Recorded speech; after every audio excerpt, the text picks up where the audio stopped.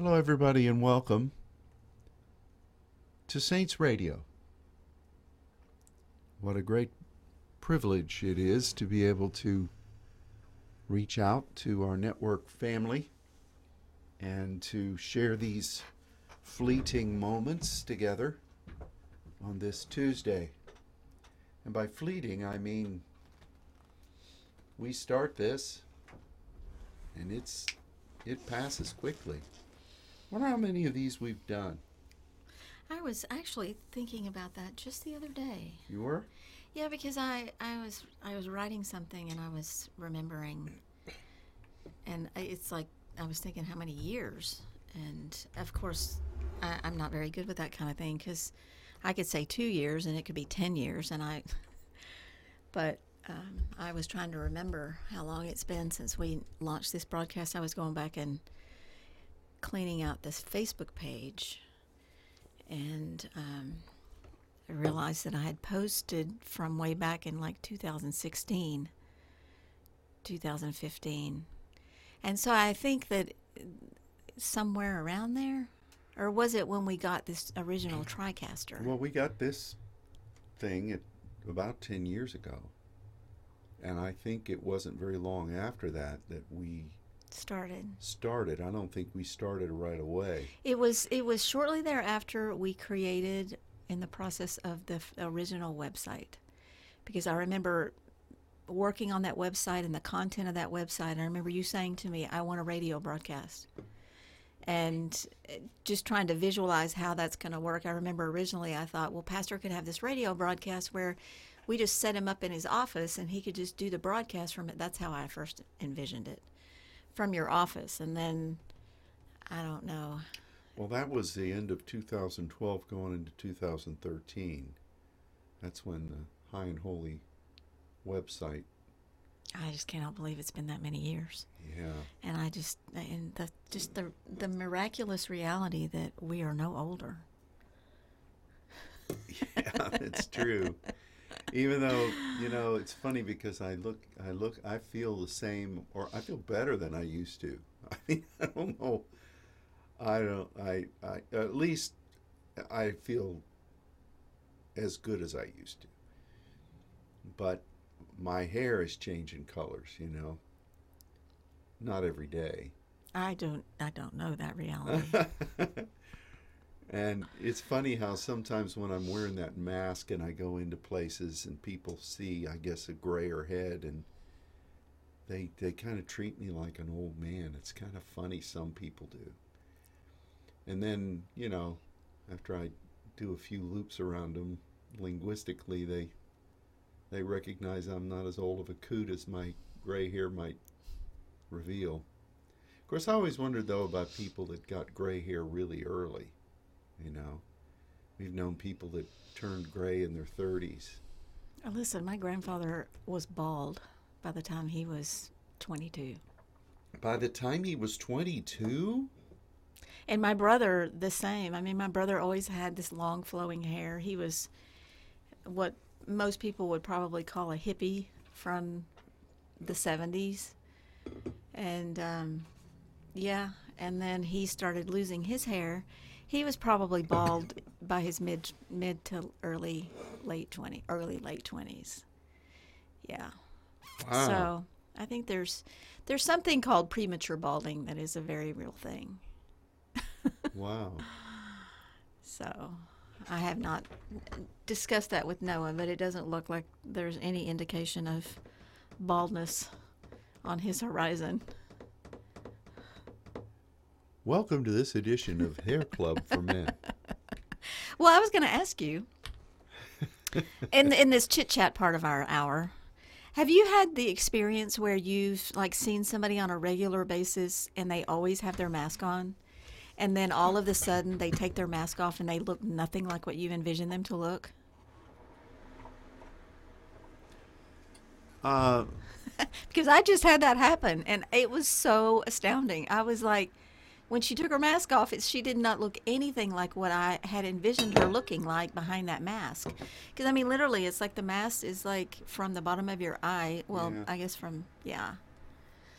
So that was kind of a Well, fun experience. I always used to wonder, like with the Lone Ranger and with Batman, who wore masks, or or even Superman, who wore glasses, how people didn't recognize them, you know? But I mean, that's like But half it does your make face. sense, yeah. Yeah, and so usually you're with people that'll pull their mask down, or I don't know. But That's then, interesting. yeah, it was interesting. Well, it's kind of that same way, you know. Like I watch these every now and then. I'll watch these infomercial programs about music from the 70s or 60s, and I'll see these people who are singing these songs, and I think, oh, that's what that person looked like. I envision what these people look like by hearing the music. And then when I actually saw them, of course you saw them all in person, but for me it was a sin. So You could listen, but you couldn't see them. that's, well, I would clandestinely listen. Um, but it's really funny. So we hope you, in this period where you haven't been able to come here for seminars, and we hope you haven't forgotten what we look like. But maybe we should send a current photo of at least of me. You look the same, Oh, but you know, this is who I look like. You know, this is what I look like. Of course, now I see that the High and Holy Fauci says that now the science has proven that you don't need to wear a mask outside. That it's virtually impossible. Of course, he threw in if you're vaccinated, but it's virtually impossible for people to transmit, you know, the COVID thing if you're outside. And so, did you hear that yesterday, 2 days ago? It was very interesting. no, but it's interesting because just traveling in California, which is basically the only place that I've continued to go, is particularly in LA. I mean, people, I was shamed for not having a mask on outside on the sidewalk when I was walking through LA. I mean, they wear masks outside, inside, running, cycling, probably surfing. I mean, they have masks on, and I know that they had, I think, stricter mandates, I think, than we did here in Texas. Thank God. Yeah. But it's just crazy to see people out there jogging, and I see people at White Rock Lake outside exercising with masks on, and I think I can hardly go to the grocery store and not suffocate with Well, my you know, mask I on. was listening. You know, I heard this, and then I was listening to the various lawsuits that have been leveled against school districts and athletic directors who were saying this is dangerous for our athletes to be out here outside with masks on. And they were showing how the carbon dioxide levels were actually poisoning the blood, and you were cutting back on the ability of the body to take in oxygen. And it had 2 or 3 different physical effects that were really damaging. And then they were talking about the psyche of children, you know, little children who are having to wear these masks. And this is medical stuff. This isn't, you know, you tune into this UHF channel from some guy broadcasting from a cave in Kentucky because he's got the news and nobody else does. These are respected medical. Even here's one of the ones that I was listening. Ron DeSantis in Florida had this gathering, and he brought some doctors from Harvard School of Medicine and Johns Hopkins, and they were talking about this very thing, and YouTube blocked it. Isn't that something? That's not surprising. But they were talking about how, you know, this is a damaging effect. And so then I heard Tucker Carlson going off on this, and he said, you know what, if you're outside and you see somebody wearing a mask and they're exercising, you should tell them, shame on you, shame on you. And, you know, I'm not saying you do that, but so I don't know how we went from hairlessness to to The masks. balding.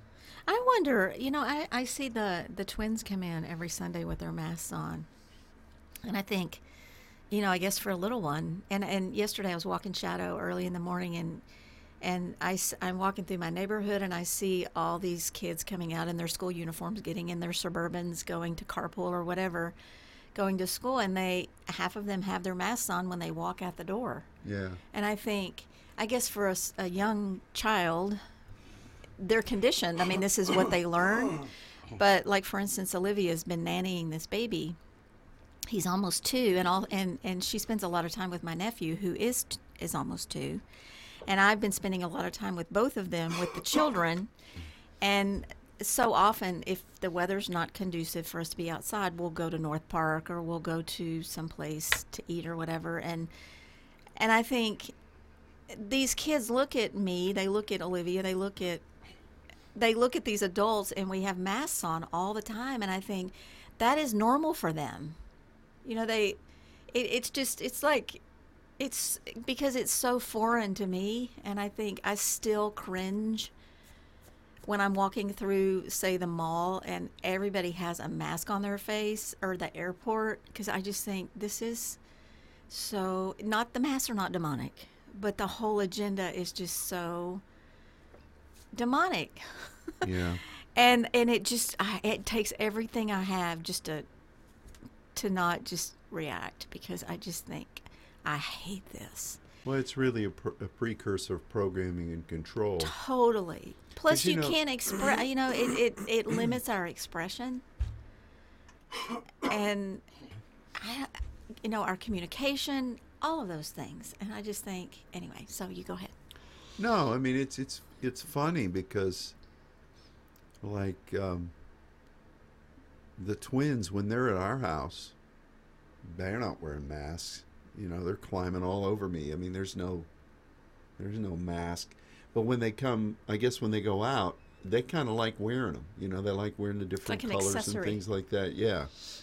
And I tell them, I said, well, you really don't need to wear that while you're here at the church. But then they just like doing it, which is kind of, I don't know. It's just what Little they know kids now. Are funny. Yeah, I mean, for their little minds, I mean, it's what it's normal for them. Yeah. And it's so not normal for us. Well, one of the things that I've been doing with them is sometimes we'll give nicknames to kids in their class, especially the boys. Because little boys, I was never this way, but little boys are just kind of weird. A lot of them are. A lot of little boys are weird, at least the little boys in this school. And they have these really quirky idiosyncrasies. Some of them, not all of them, some of them. And so they'll be talking about this kid, what he does, and I'll say, man, we should call him this. And they just laugh. Now, they don't call him that in person, but that's the way I identify all these kids in their class. Like, Katie gave one of these kids Counterfeit Coin Charlie because he had done an expose on counterfeit coinage. And there's this other little kid that's just into history all the time, so I call him Warhead Jordan. And anyway, it's just kind of funny, but there's this whole flow of the way little kids are today. And of course, then, I was just reading when you came into the booth about the wokest philosophies that a lot of teachers' unions are really impressing upon school districts, and the threats they're putting against teachers who won't go along with it, and the ramifications that they're trying to impress on parents that don't want to go along with it. And this is real life stuff. Yeah. Just yesterday, I heard that this family that Olivia's nannying for, they have their kindergartner at the public school in Lake Highlands, and the elementary school. and they're pulling him out because they're starting to thrust that whole what LBGQ. In kindergarten? Yeah, the doctor. Oh, Yes, my Lord. yes, and yeah, and that's in a very reputable school district here in the city. Oh, yeah. For those of you who aren't, Lake Highlands is really a well-respected school district. But I think they get pressure. My kids went to St. John's, and I love that school. It was so good to us, and my kids got a wonderful education, and it was very nurturing and very God-centered. Seemed to be anyway. And I heard recently that there's a boy in middle school that thinks he wants to be a girl, and he helps with carpool in the afternoons, where they go to the car and they help the children get into their parents' car. And this boy wants to wear a skirt, and the school is allowing him to wear a skirt, and his hair in pigtails, and he's helping these kindergartners, these first, second graders, into their parents' cars. And I thought, dear Jesus, how can that be? This is a Christian prep school. How can that be? How does that happen? How do you have chapel that's centered around the gospel? But I am coming to understand more about the Antichrist, and that it's truly anything that is Antichrist, but it does everything it can to emulate, how do I describe this? It's like Jesus is love. God is love. It's unconditional love. It's grace. It's acceptance. It's unmerited faith. It's all of the favor. It's all of those things.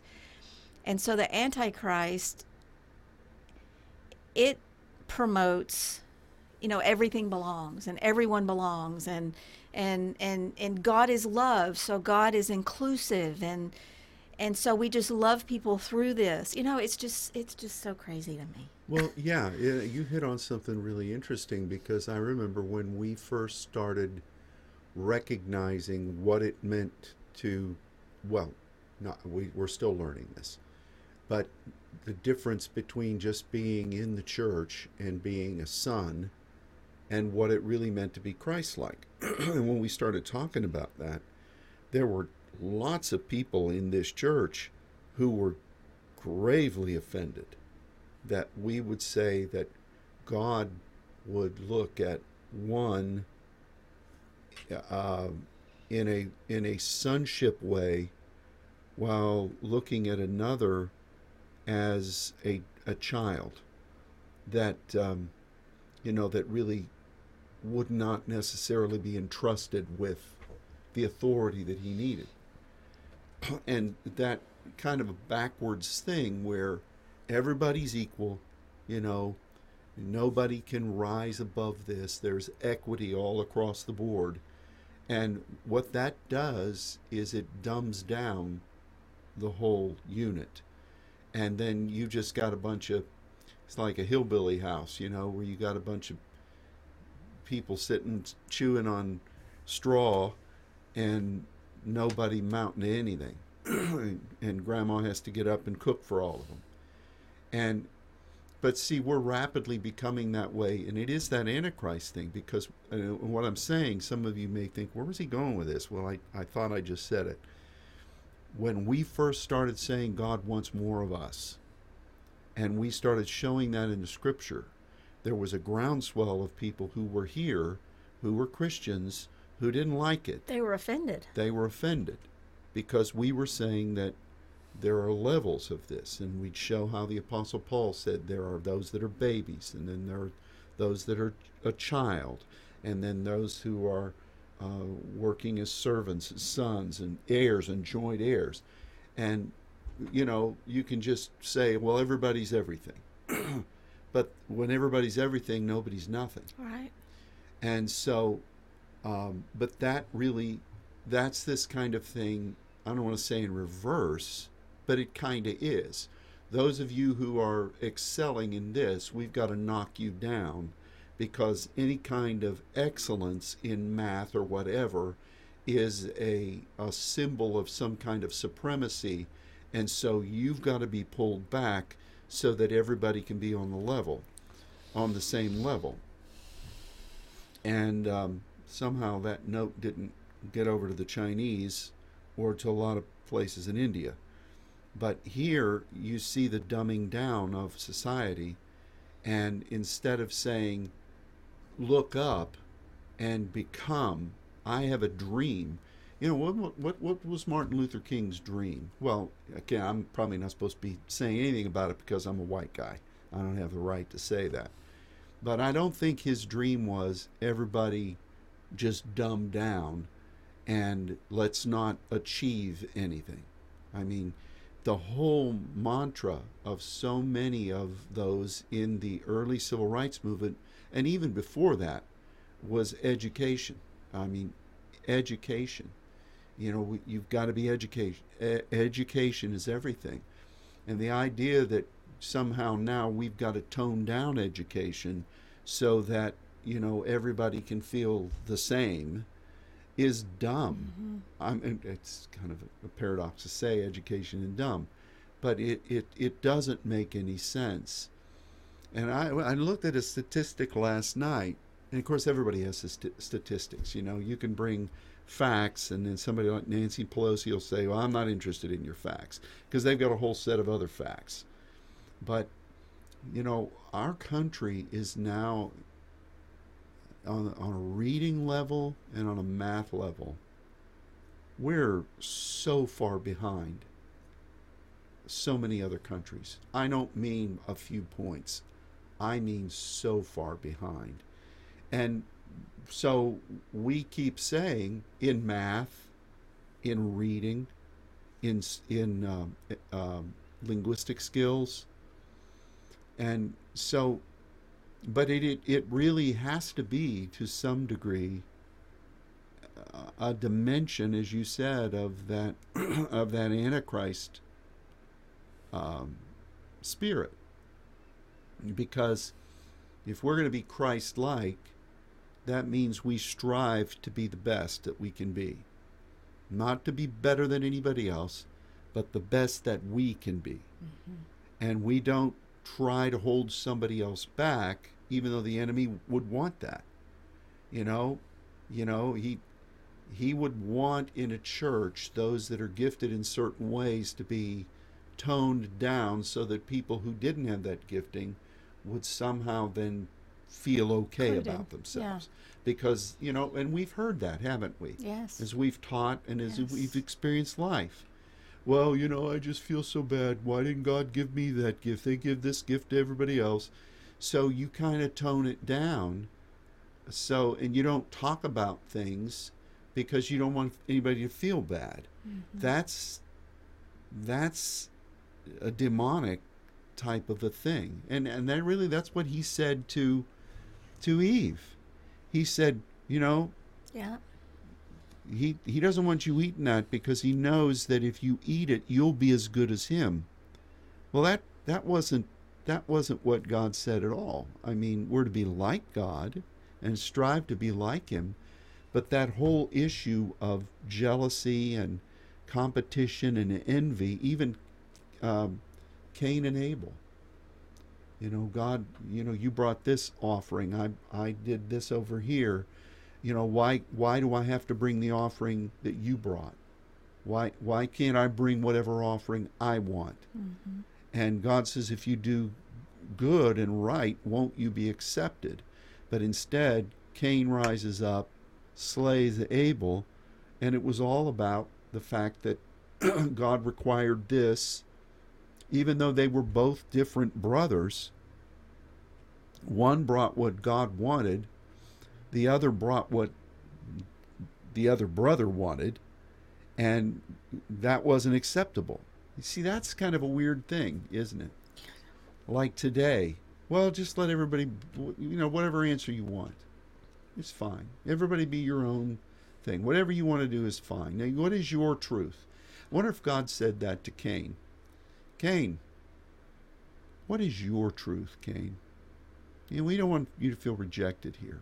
I said this is what I wanted. Your brother brought this, but I don't want you to feel rejected.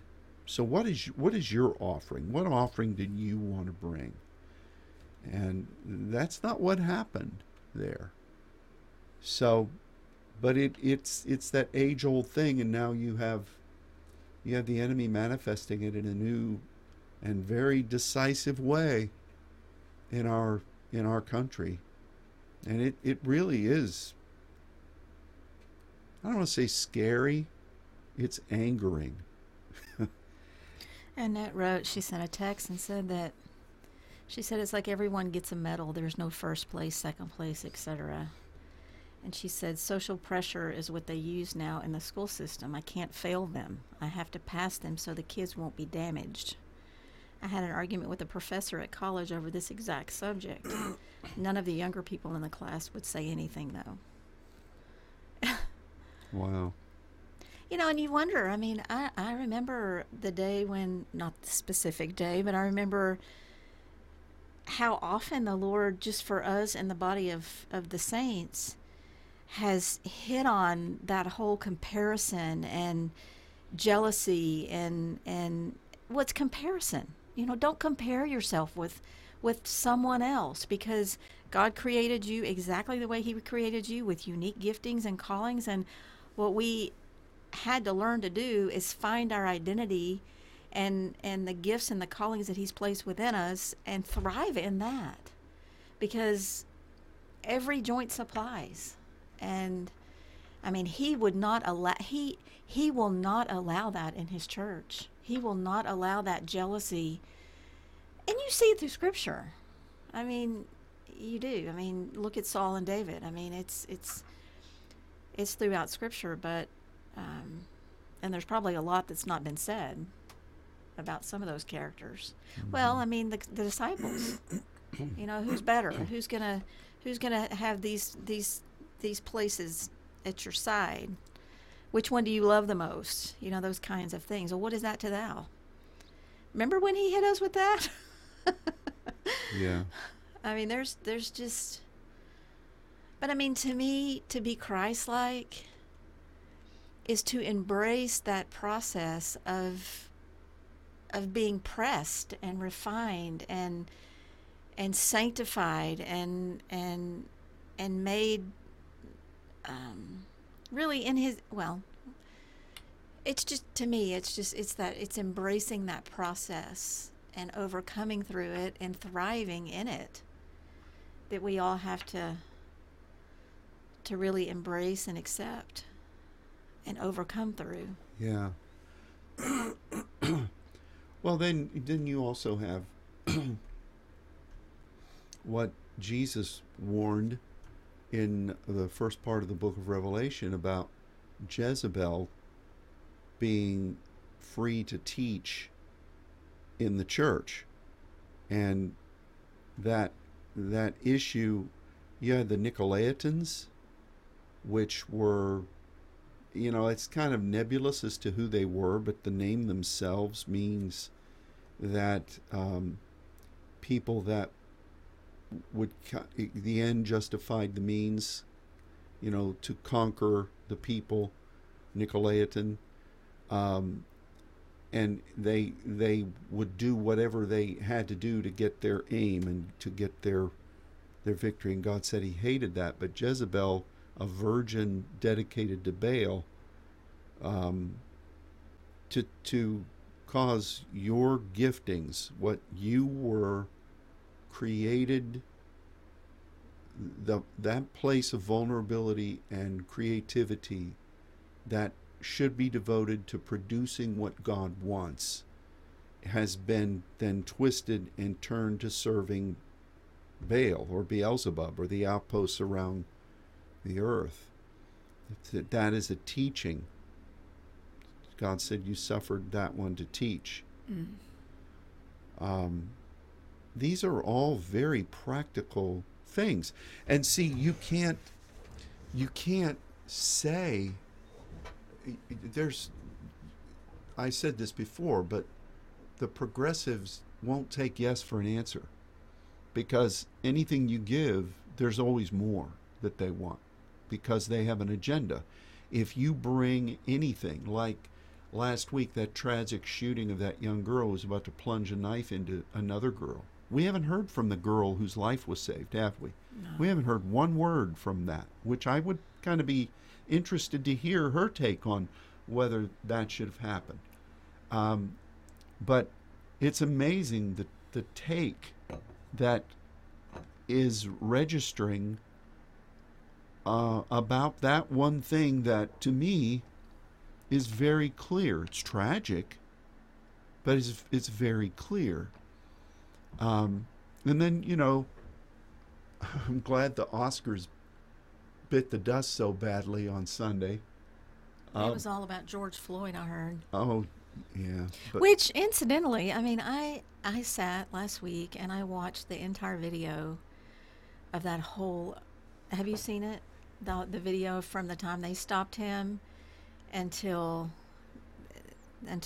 he died, and I firmly believe that officer should have never put his knee on his neck, Exactly. and he should have never died.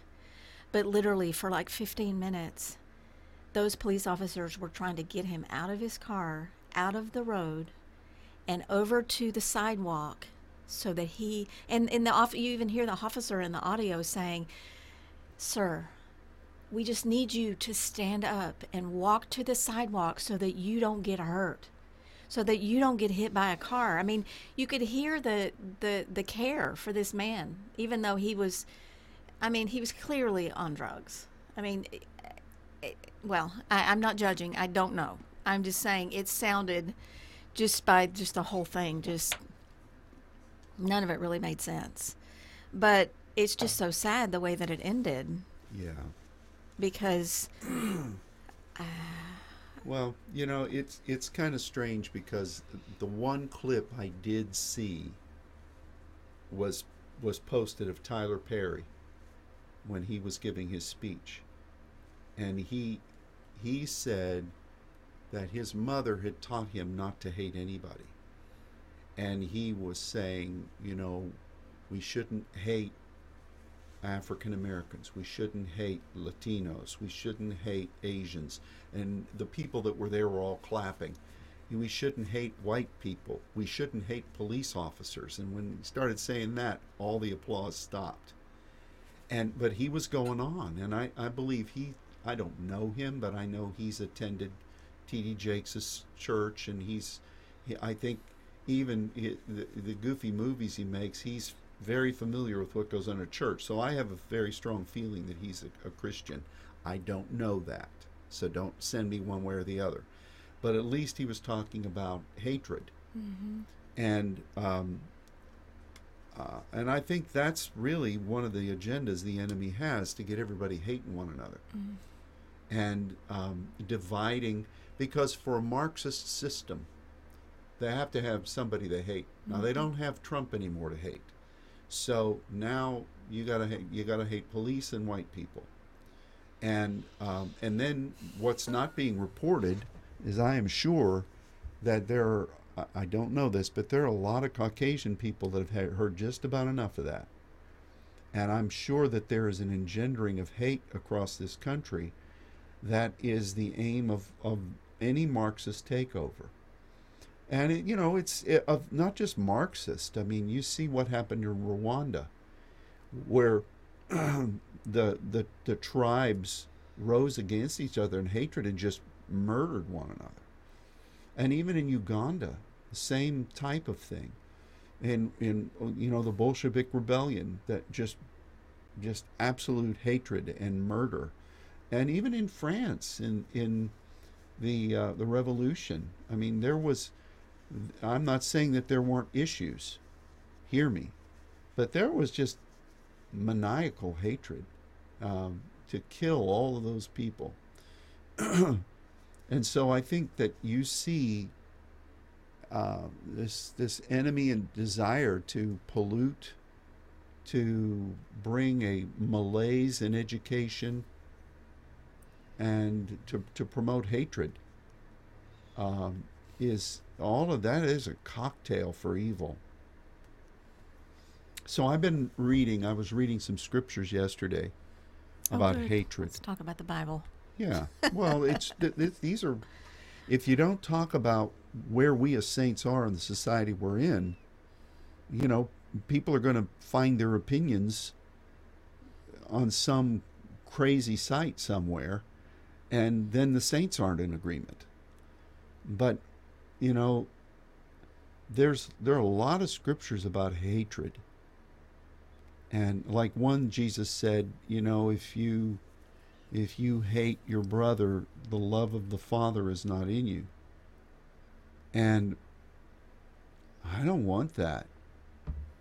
I don't want to be cut off from my Father. I don't want to have his agape, which is more than just warm and cozy feeling.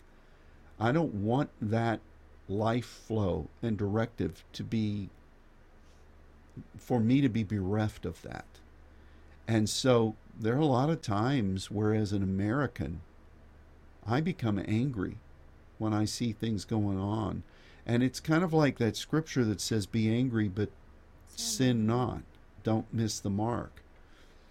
I think that we're really going to have to guard ourselves in that regard, because there is a demonic agenda of all the things we've said, and a whole lot more, but particularly hatred, and to divide and conquer. So a cord is split.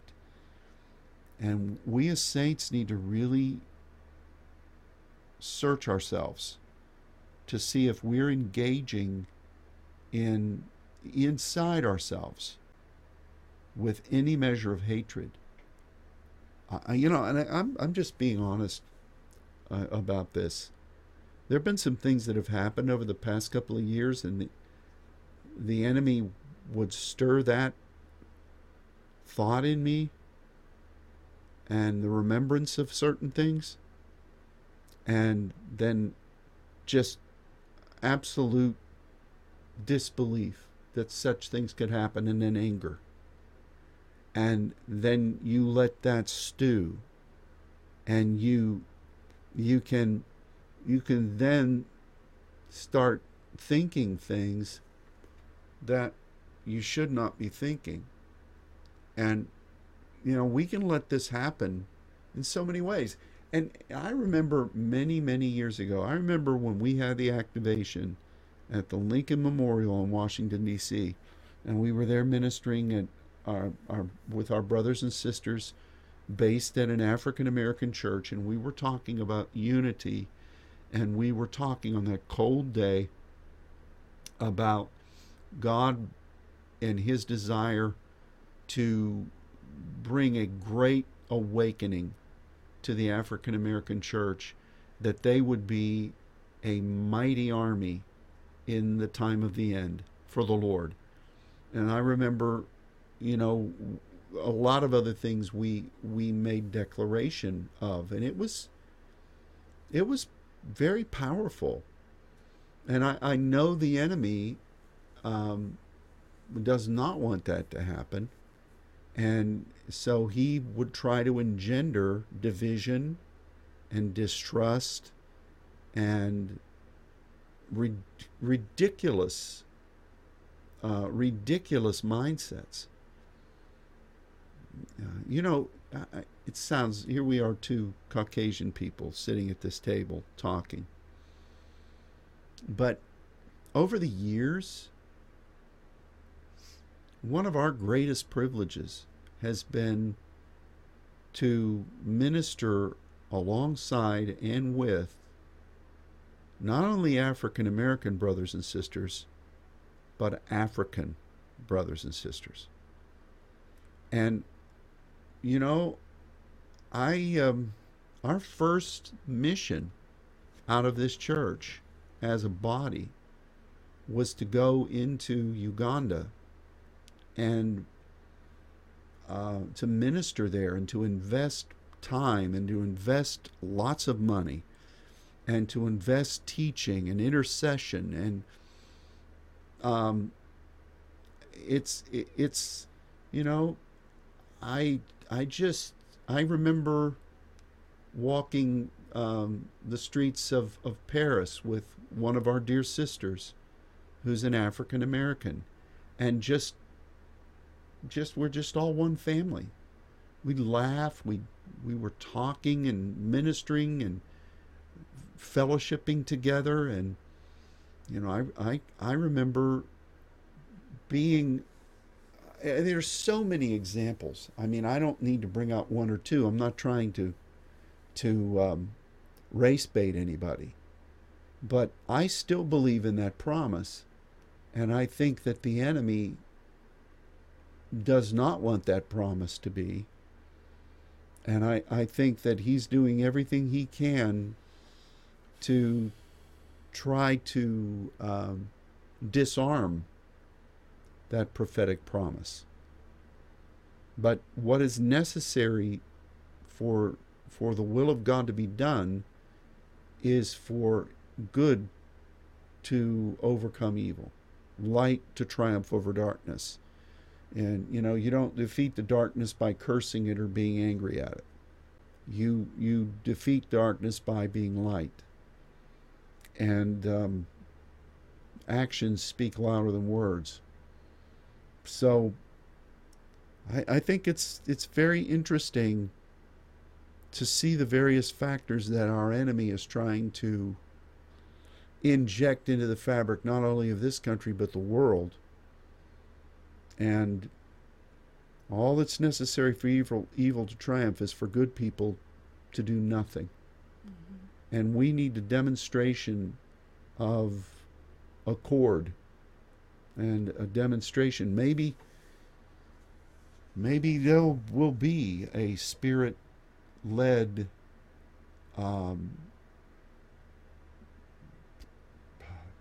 parade of that. Maybe, and it's going to have to be largely driven by people of color, because if it's done by white people as the progenitors, that will be typecast as you folks are just trying to gain dominion again. But there needs to be some kind of spiritual bond that is showcased. But there need to be in cities across this nation people of color and people that are Caucasian who believe the Lord and love Him, who will stand together publicly and say, enough of this. Enough of this. Not to say that America can't improve, but it's division right now. It's hatred right now. It is calling good evil and evil good right now. And we've got to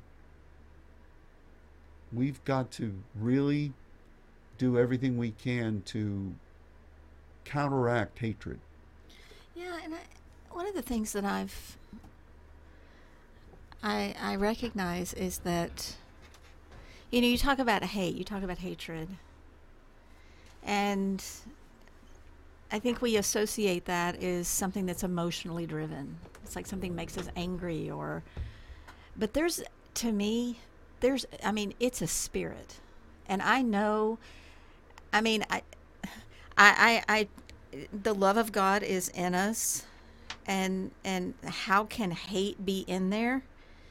But I know when that spirit hits me, that spirit of hatred hits me, and it is like the most. It is disgusting, and I know it's a spirit, and it's almost like possessing. It's like possessing. If you let it penetrate, it will possess, and I recognize it. And I immediately address it, with the Spirit of the Lord. And so that's something that we have to recognize, because we battle not against flesh and blood. This is not just an emotional battle. This is a spiritual battle that if you know what I'm talking about, when that spirit of hatred hits you, it is, to me, it's like nothing else. It's like, in a totally different way, when I encountered the spirit of fear and recognized it was a spirit that was attacking me and not just my emotions and what we generate is fear. And so I think we have to recognize that and recognize and really learn what the counter, what the antithesis is how we battle that, because I think it's going to become more and more prevailing in the days ahead, because it's saturating the atmosphere. Yeah. And so that reality has really helped me. And I, it's almost like I hate it when I sense that coming at me, but I'm so thankful that the Lord has allowed it for me to learn. And I think I still have so much to learn, but it is the most disgusting feeling. I mean, it's so disgusting. You know what I'm talking about? So there's a difference between anger and hate. And I think that differentiation is something that, I was just looking up the main Hebrew word for hatred, which is sane, and its root is out of dislike. But it's based on a dislike for something that somebody is that is different than your precedent, than your preference. And so that's the germination of what true hatred is. And like you add, like when Absalom, when Tamar was raped, and he hated. Well, that was based upon, a feeling for his sister and what she went through, and the fact that he felt David didn't do anything about it, and then just an absolute disgust by what his brother had done. So when we allow that anger to breed itself, that's what germinates into the hatred. Yeah. But too, if you make yourself, because I mean, I've had that spirit hit me at the most, I mean, just like, and it's shuddering. It's like, whoa, where did that come from? And I know that it's because for whatever reason, I'm processing things in my own heart that, I'm cultivating this dislike of something, and I'm allowing that to happen. And I think that's what we have to guard ourselves from, because and I think those roots are being germinated right now. Yes, absolutely. The dislike of one another. We don't like what you do. You're doing, and even to falsify, to demonize people that are different than you, while at the same time saying that they're the ones that are doing it, and you're somehow trying to cleanse them from this. This really helps. I mean, it really helps understand what's happening. It really does. Well, the end game of the enemy is not to just cause chaos. There is a deeper objective of what he's trying to create in this. I think part of it is that he's trying to block some of the things that God prophetically has stated that he's going to do. And but the other, I think, is you take these ingredients. It's kind of, and this is what the enemy did with the rebellion. He I was just thinking those 7 principalities, yep. And because he said he could be like the Most High, he could dominate the high places. But see, it does. It breeds that rebellion, and it breeds it, and it's contagious, and it's foul. Yeah. We have to be so careful. And even what Judas did. I feel sorry for Judas. Yeah, I've always felt sorry for him. He wasn't the only one that was targeted. But somehow what Jesus was doing was not what Judas had on his agenda. And the more Jesus would not do what Judas wanted and did things that were more benign in Judas's eyes, he became angry. And then that scheme of Annas and Caiaphas that we talked about on Sunday, in those days, think about that. We read on Sunday that after Lazarus was raised from the grave, there was then roughly a 2-week period between that and crucifixion and resurrection. So in that amount of time, and you have to throw in a couple of days for those talebearers to run to the Pharisees and tell them what Jesus had done. So you carve out a couple more days. Somewhere in that time, Judas was approached, and he made this bargain. And, you know, that's just fascinating, because from Judas' standpoint, the disciples were still kind of balking at the idea that Jesus was going to be crucified. Mm-hmm. They still weren't, even after he was, when he rose again, he said, "Didn't I tell you this is what's going to happen? Why is this that you're so slow to believe?" Mm-hmm. But Jesus had just risen this guy from the dead. There was a groundswell of people that were coming. And it was, even the Sanhedrin was having a discussion about, should we embrace this guy? And then they said, well, if we embrace him, we're going to lose our position. The main thing is we're going to lose our position. And plus Rome might not like it. And they'll come in here. So, but Judas, that should have been a high point for all of them. I mean, even when they came around to a few days later to have a meal at Lazarus' house, when Jesus left Ephraim where he was hiding out, and then he comes to have the meal, the alabaster box, and Judas is angry. I mean, where do you go from? I don't think he ever hated the Lord. Well, I don't either, and it's always been kind of confusing to me, because I know that somebody was going to betray him. Yeah. I mean, that was the plan. It's prophesied, yeah. Yeah, that was the plan of God, and I've always looked at it like Judah was targeted to be the one. And when I said I feel sorry for him, because I've always looked at it that way, like he didn't stand a chance. I've often felt that, but I don't know. It was not his intent that Jesus be killed. I think it was his intent that what he did would, because there were people, again, in those very days that were wanting to make Jesus king. Mm-hmm. And he thought, if I force this issue, then Jesus will have no other option than to see, then he'll really be the Messiah. I think that's what happened, because once it turned sideways and he saw the Lord being beaten, and he went and he threw the money down and killed himself. I'm not justifying this, neither one of us are. No, I'm trying to, no.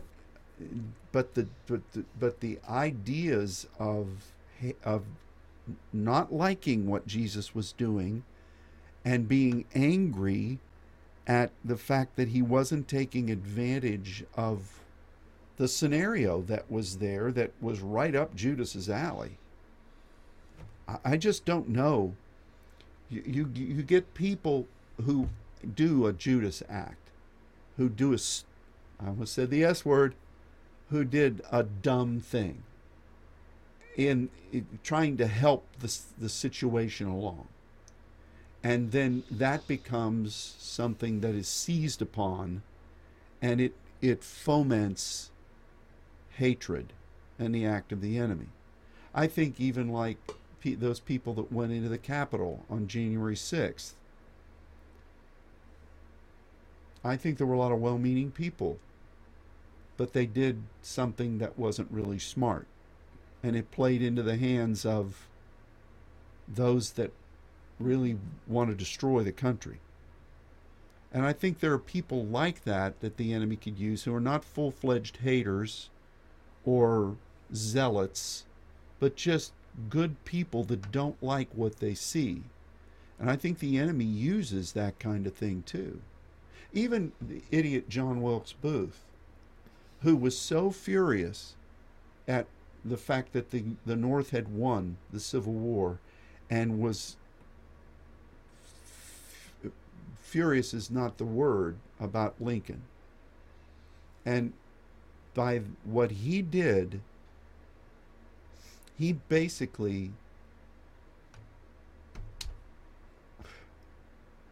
did a work that was heinous for this country. Reconstruction and the KKK that would then rise up, and just horrible, horrible things. Now, I do believe he hated, but we really need to understand this from a pneumaticos perspective, and we need to pray that people will. It's kind of like David shot down, some of the ones. Let me go up and cut the head off this guy, Shemaiah, who was saying things and tossing rocks. And David said, no. Well, how long do I have to be with you? And even Jesus said things like that to his disciples who wanted some kind of a knee-jerk reaction. We as saints need to be really wise, understand things as the Spirit would direct us to understand them in the Scripture, because there's a whole lot more going on in this country right now than Black Lives Matter, LGBTQ, and every other letter, woke, white privilege. There's a demonic strategy, and I think, how do we safeguard ourselves? And you mentioned a scripture at the beginning of this conversation about if you hate your brother. These are words of Jesus. The love of the Father is not in you. Yeah. Does not abide in you. And I was thinking about that I was going through the abiding passages the other day, and I was just thinking about the love of the Father does not abide in you. And I always looked at that as like, I don't love the Father if I'm hating my brother. Yeah. But what I realize is what I think it's saying is his love cannot abide in me. You cut it off. Yeah. You block it. And when you block his love that abides in you, then you subject yourself to the antithesis of that. And that was kind of revelatory for me. Yeah. Because I'd always looked at it like, well, then I'm not loving the Father. Yeah. If I hate my brother, then I'm not loving the Father. No, that's his love. It's his love. Yeah. And being filled and abiding in his love is what keeps us. And so that's just a little extra. That's very interesting. Yeah. It's so easy to misinterpret Scripture and to read it a certain way for many, many years, and then all of a sudden you realize, wait, that's not what it's saying at all. It has nothing to do with how much I love the Father. It's all about his love. So, anyway. Well, I think we are talking about something that's going to influence our first Saturday prayer this coming Saturday. And we will be sending out a directive some point very soon, but we do encourage all of you to be faithful in prayer and let us strive to be of one mind in the Lord as saints, because it's imperative. Threefold cord is not easily broken. That's right. And we must do our best to be that. Well, as is so often the case, we weren't expecting the broadcast to go in this direction. We don't really know how it's going to go, but we pray that it's been of meaning to you. Anything else before we bid our brothers and sisters a fond adieu? No, just be blessed. Thanks for joining us. God bless all of you. It's a privilege to serve with you And tomorrow, Wednesday Night Live. And again, be watchful for the directive for this coming Saturday's prayer time, or the suggestion. Oh, it's a directive. Okay. Allow me to clarify that. All right. God bless you all. Thanks for tuning in. Goodbye.